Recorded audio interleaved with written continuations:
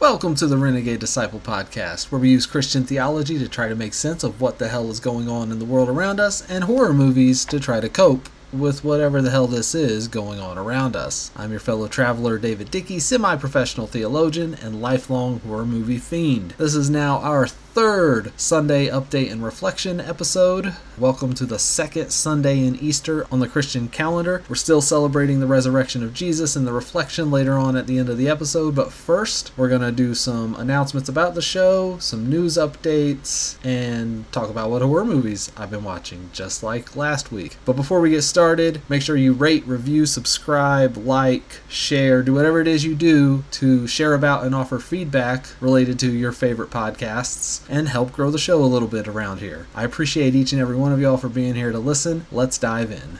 Right off the bat, I'll just say from the beginning, this is going to be a little bit of a smaller Sunday compared to last Sunday, just because we're in the midst of two parts of our deep dive for the subject of this month, dealing with the rights of LGBT peoples, especially the current attacks on the trans community. You can go back and remember to listen to part 1 of that dropped last Wednesday if you haven't heard it already, and coming up this Wednesday, we'll have part 2 where I get a little bit more into the personal aspect of this issue for me, how I've personally changed on the topic, and why it's so important. So make sure you've heard part 1 and be gearing up for part 2, because that's coming this Wednesday, and with it getting to be a little larger than it was at the beginning of the planning stages, that's why the Sunday update this week is just a little bit more condensed. I think this topic is of the utmost importance to our culture right now. I think it's the one that's right up in our face, and I think it's the one that we should be sounding the alarm over. That's why I'm taking more time with this first deep dive, using the things I've read and experienced and worked with in theology to make more sense of the predicament that we find ourselves in, and hopefully to find a way out of it. But that doesn't mean there's not any fun things or important things going on in the world around us or in my own life to share about this week. So to start off, just like last week, why don't you go ahead and ask me what horror movies and shows I watched? Go ahead. Ask. Oh, you want to know what horror movies and shows I watched this week? Well, let me tell you.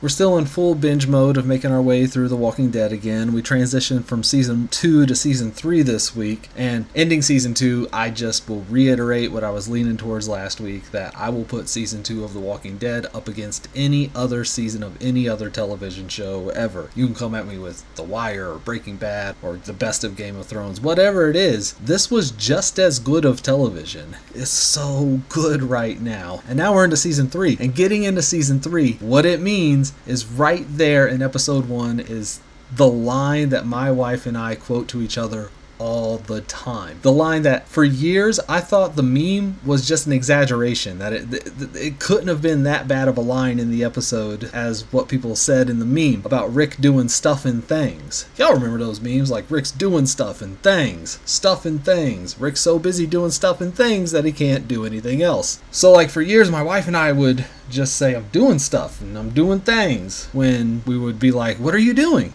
Right there. Episode 1 of Season 3. Lori comes up to Rick and asks what he's doing, or trying to press him to do more, to get back with the group and to lead the group and to inspire the group because they need him. And Rick, without missing a beat, I'm doing stuff, Lori. Thanks. I'm doing stuff, Lori. Thanks. That's hilarious and might be indicative of an immediate drop of quality in just a little manner, at least, compared to those heights I was bragging about from Season 2, but it's still so good. Doing stuff, Lori. Thanks. It's like Rick has the same dose of ADHD I have going on, and every time we're walking around trying to figure out what we're going to do next or how to work on this, or we're in the middle of 4 projects at once, and somebody's like, hey, you look like the Tasmanian devil, what's going on? Stuff! Thanks! Can't quite get it out. Hilarious. Also here in Season 3, we've got ourselves the Governor. The Governor was such a good villain. And also, connecting back to horror movies, The Governor connects to a supernatural movie that is one of my wife's favorites, The Reaping. I don't know if y'all have ever seen that movie, but there's some weird stuff going on in a small town in the south, and like the plagues of Egypt are happening in that town, and this anthropologist, archaeologist type lady goes to investigate, and I don't know, they're trying to birth the Antichrist and have sacrifices or something. It is an insane movie, but the Governor is the villain. Same actor, playing kind of the same character because he makes you think that he's nice most of the movie and then turns at the very end. Kind of how they go at pains to make you wonder, is the governor actually a good leader and everybody's paranoid about him, or is he actually crazy? But he's actually crazy. So if you've never seen The Reaping, it's not that great of a film, but it's really entertaining. I'd recommend to go watch it. I'm also still watching Tales from the Crypt to fall asleep to at night. I think I've hit the point in the series where the Crypt Keeper is doing a lot more, but the stories that are being told are doing a lot less, if that makes any sense. I don't know, I'm sure there'll be some more peaks and valleys as we go, but it's still fun to fall asleep to, and I still love that intro. Other than that, it was kind of a busy week, and I'm in that in-between time period of the year for my horror movie watching where winter movies are done, but I don't really want to dive into my summer movies yet because I'll get through all of them way too early and run out of movies. So I'm kind of in a holding pattern. I watched Congo this week, if that counts, because the horror show did it for their episode of their podcast, and it reminded me of just how awesome of a movie that was and how much I loved it when it came out when I was a kid. And I have to agree with their analysis. Is there a more 90s cast in any film ever? Go pull up the IMDb page of Congo and look at the cast. It's fantastic. In the end, I still enjoyed watching the movie again. Probably more for nostalgia reasons than for quality of the film itself. But hey man, you can never go wrong with mutant apes guarding King Solomon's secret mines. Can you?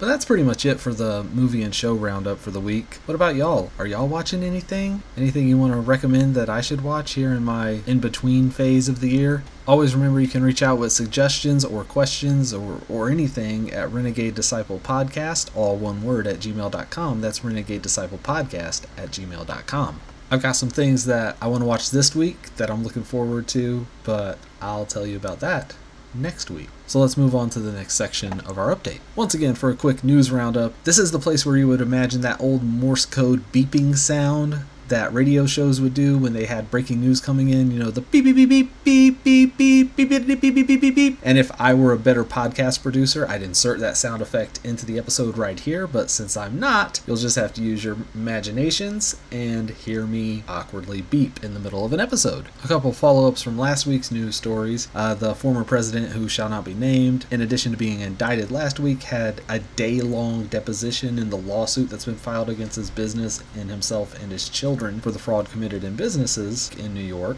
Also connected to one of last week's stories, the people of Nashville, Tennessee and the city council stood up to the fascism in the state legislature and reappointed the two Democratic reps who were removed from office for participating in protests on the heels of the mass shooting down there, which is great news, and hopefully they'll keep it up, but there's still a lot of work to be done. The State House buckled, at least seemingly now. They're not going to seek vengeance against the city of Nashville, but we'll have to keep our eyes peeled and pay attention at what types of retaliation may come in the future. But for now, democracy holds, if by ever so slight a sliver. And I gotta let y'all know I'm getting real tired of democracy holding in America by ever so slight of a thread. I guess outside of that, the dominant headline in the news this week was all about the leaked Pentagon papers and the person who leaked them getting arrested and where they come from and what they were about. This was intelligence related to the war in Ukraine. Most experts I've seen and things I've read up about it said that there's some truth mixed in with untruth in the information that was leaked. It has some telltale signs of the things Putin does to muddy the waters when it comes to information and misinformation and truth. And that's a good reminder that we probably should be really careful that in our fight for freedom, in our fight for information, in our fight to get information out there, we don't become a tool of bad actors who want to just manipulate our passion in order to get their own propaganda out there, which is a classic tool of Putin's and Russia's and honestly of the United States working elsewhere in the world. I'm sure things are never quite as simple as, oh, here's some leaked information and it's just the facts, ma'am, and just read into it what it says on the surface. Reality is always a little more complicated than that. And the kid who was arrested, he's an airman. He thought probably that he was a freedom fighter and that he's trying to get facts out there, and really he just wound up being a tool.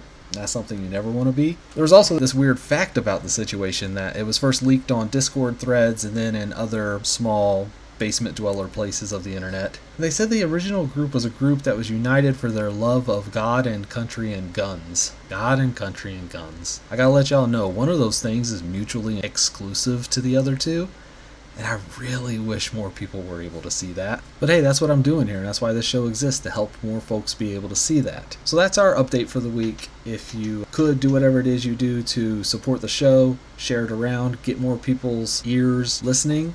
If you so choose, stay tuned for the Sunday Reflection coming up just after the music break. Otherwise, rate, review, subscribe, like, share, all that good stuff. Email me at renegadedisciplepodcast@gmail.com. And we'll see you on Wednesday. God bless y'all.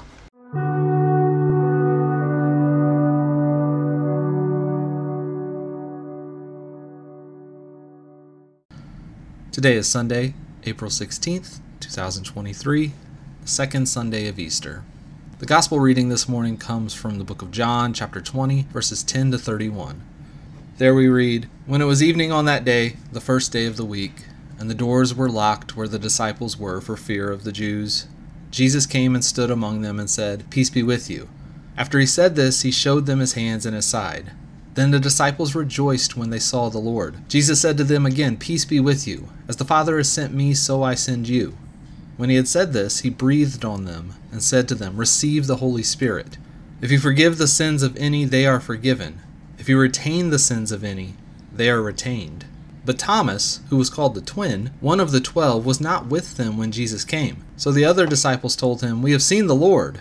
But he said to them, 'Unless I see the mark of the nails in his hands and put my finger in the mark of the nails and my hand in his side, I will not believe.' A week later his disciples were again in the house, and Thomas was with them. Although the doors were shut, Jesus came and stood among them and said, 'Peace be with you.' Then he said to Thomas, 'Put your finger here and see my hands. Reach out your hand and put it in my side. Do not doubt, but believe.' Thomas answered him, 'My Lord and my God.' Jesus said to him, 'Have you believed because you have seen me? Blessed are those who have not seen me, and yet have come to believe.' Now Jesus did many other signs in the presence of his disciples that are not written in this book. But these are written so that you may continue to believe that Jesus is the Messiah, the Son of God, and that through believing you may have life in his name." This is the word of the Lord. Thanks be to God. Here we have the famous story of Doubting Thomas. The source of that same phrase in our culture, "Don't be a doubting Thomas." Thomas gets a pretty bad rap down through the centuries, which I think is a bit undeserved. I mean, imagine his situation. He gave up everything and left home to follow Jesus, who he thought was the Messiah, God's chosen liberator of him and his people from all forms of oppression. Like most, he probably thought that especially meant liberation from Rome. And yet, he watched Jesus get arrested and murdered in public by those very Roman oppressors. Few of us have had such existential crisis in life, when everything you've believed in fails and you have to start over from scratch after having made a big, bold stand, all under the backdrop of being closely associated with someone who the government just executed as a terrorist. I imagine the deepest forms of grief, disappointment, aimlessness, and paranoia all wrapped up in Thomas, and understandably so. It would be weird if he wasn't in that state, honestly. And now imagine feeling all of that, and then the rest of your friends start to tell you that the very events that have broken you so far down have in fact been undone, that Jesus has come back from the dead, and that all is well.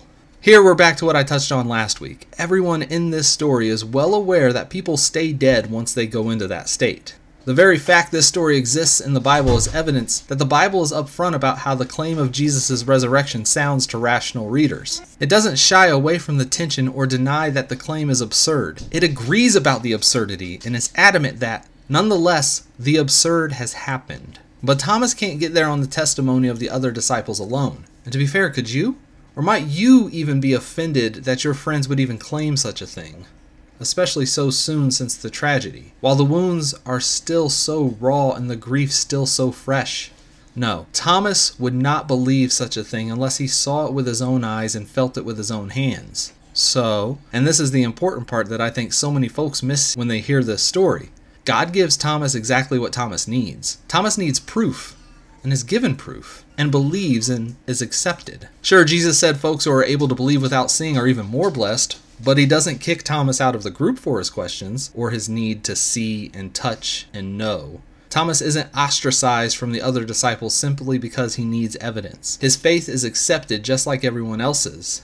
and all available testimony after the fact says that he went on to serve and spread the good news about Jesus in just as a committed way as any of the others, earning himself a martyr's death over his refusal to stop living out this truth that at first he seemed so reluctant to accept. You know, something that stands out when I look at this story about Thomas is it kind of goes against the popular notion that Christianity is about blindly following after things without evidence. I think that is pretty overblown to begin with. It's a catchy meme to latch onto if you want to criticize religion in general, but it misses a whole lot of nuance and winds up being good evidence that you don't actually know what you're talking about. It would appear that God and Jesus are mostly fine with Thomas's need for evidence because they give him just that, the evidence he needs, and then honor his belief right alongside of everyone else's. Maybe a part of faith is about trusting that if there's something that you so desperately need to be able to accept these claims about God and about reality, good and evil, life and death that Christianity makes, God will provide it. And that it's okay to have your doubts and questions along the way, because God is big enough for them and has infinite patience for you. God can't be stumped or offended by our questions, but probably welcomes them from earnest seekers. Can doubts and questions sometimes be brought up in bad faith? Sure, we see that happen every day at our jobs and especially in our political discourse. But I bet that happens much less than we think when it comes to the big issues of life and religion. I think most people are earnest seekers one way or the other who are able to accept what's been presented to them of religion so far, or they aren't. I found the so-called bad faith actors you might come across from time to time who seek to shock and shut down earnest conversation with what they proudly think are showstopper questions are often working from a place of hurt and anger, which is usually obvious from their discourse and which is something that requires compassion, not combativeness, understanding, not debate. No, I believe it's okay to need some kind of epistemic justification for your beliefs. Most serious religious folks I've ever met or read do just that. In my own education and teaching, I talk a lot about basing our claims about God on 4 sources. The Christian scriptures, studied in their context and allowed to speak for themselves, of course. The great leaders and thinkers who have wrestled with the same questions we do over the last 2,000 years of our tradition, which, as I always point out to my students, is a list that includes an awful lot of the smartest people who have ever lived. So we don't have to do this work all on our own. We don't have to act like we're the first person to be stumped by or wrestle with such questions. We have conversation partners and good guides along the way. We use the full faculties of human reason, which to me includes both our individual ability to think through our beliefs with logic and the testimony of the sciences about reality. And we also use our experiences of the world and life and other humans to shape our beliefs. The sources exist in constant conversation with one another, and sometimes 3 sources can overrule 1 when there's sufficient testimony to do so. For me and many others, this is what it means to love the Lord with all of our minds. As the Great Commandment says, doubts and questions are vital to that process. So let's take it a little easy on Thomas. He seemed to be doing just fine in the end. The last thing I'd be remiss to point out is that this is a great passage to talk about the mystery of Jesus' resurrected body. One that clearly maintains some physicality, as Thomas is indeed able to touch the places where the nails and the spear pierced him, but can also appear and disappear at will in rooms with locked doors. In the next chapter of John, we have a story that involves the resurrected Jesus eating a meal with his disciples. So this body eats and drinks. But also in that story, just like when Mary first saw him at the tomb in last week's passage, they don't quite recognize him at first. All of this is true, and I'll never deny that there's an element of mystery here, but that mystery definitely includes physicality. It doesn't exclude it. It's physical and something else. I read a great article in the Christian Century this week from Melissa Florer-Bixler that touched on this. She wondered about the microbes and the bacteria and all of the other forms of life that live inside each of us and are so vital to physical life. Necessary. Did they also rise with Jesus? Such an interesting question to ponder. Over the course of the article, she leans towards yes, because to her, what's going on in the resurrection of Jesus is the restoration of the whole of creation. Resurrection isn't just about humans, it's about all of God's creation that has been subjected to entropy, death, and decay. We focus on ourselves so much when we talk about these things, but we are just a small piece of God's universe. And if we are raised, healed, and brought into perfection, how much more so will it be true for the rest of everything else that God has made and called good? God is the savior of everything, from the microbes in our guts to our own human lives. Whatever you think the hope of eternity is, God's eternity is bigger than that. That's the hope of the resurrection. It's big enough even for doubt. The following prayer that I'll close with is adapted from one I found on jesuitresource.org from Xavier University. Will you pray with me? Draw us forth, God of all creation, for you alone are the resurrection and the life. You go before us and call us into a future that's beyond our wildest dreams. Give us the wisdom to hear your call and the courage to follow after it, no matter the cost. Draw us forward and away from limited certainty into the immense world of your love. Give us the capacity to taste the richness of the feast that you give us, if even for a moment. Give us the peace to live with uncertainty, with doubts, with questions.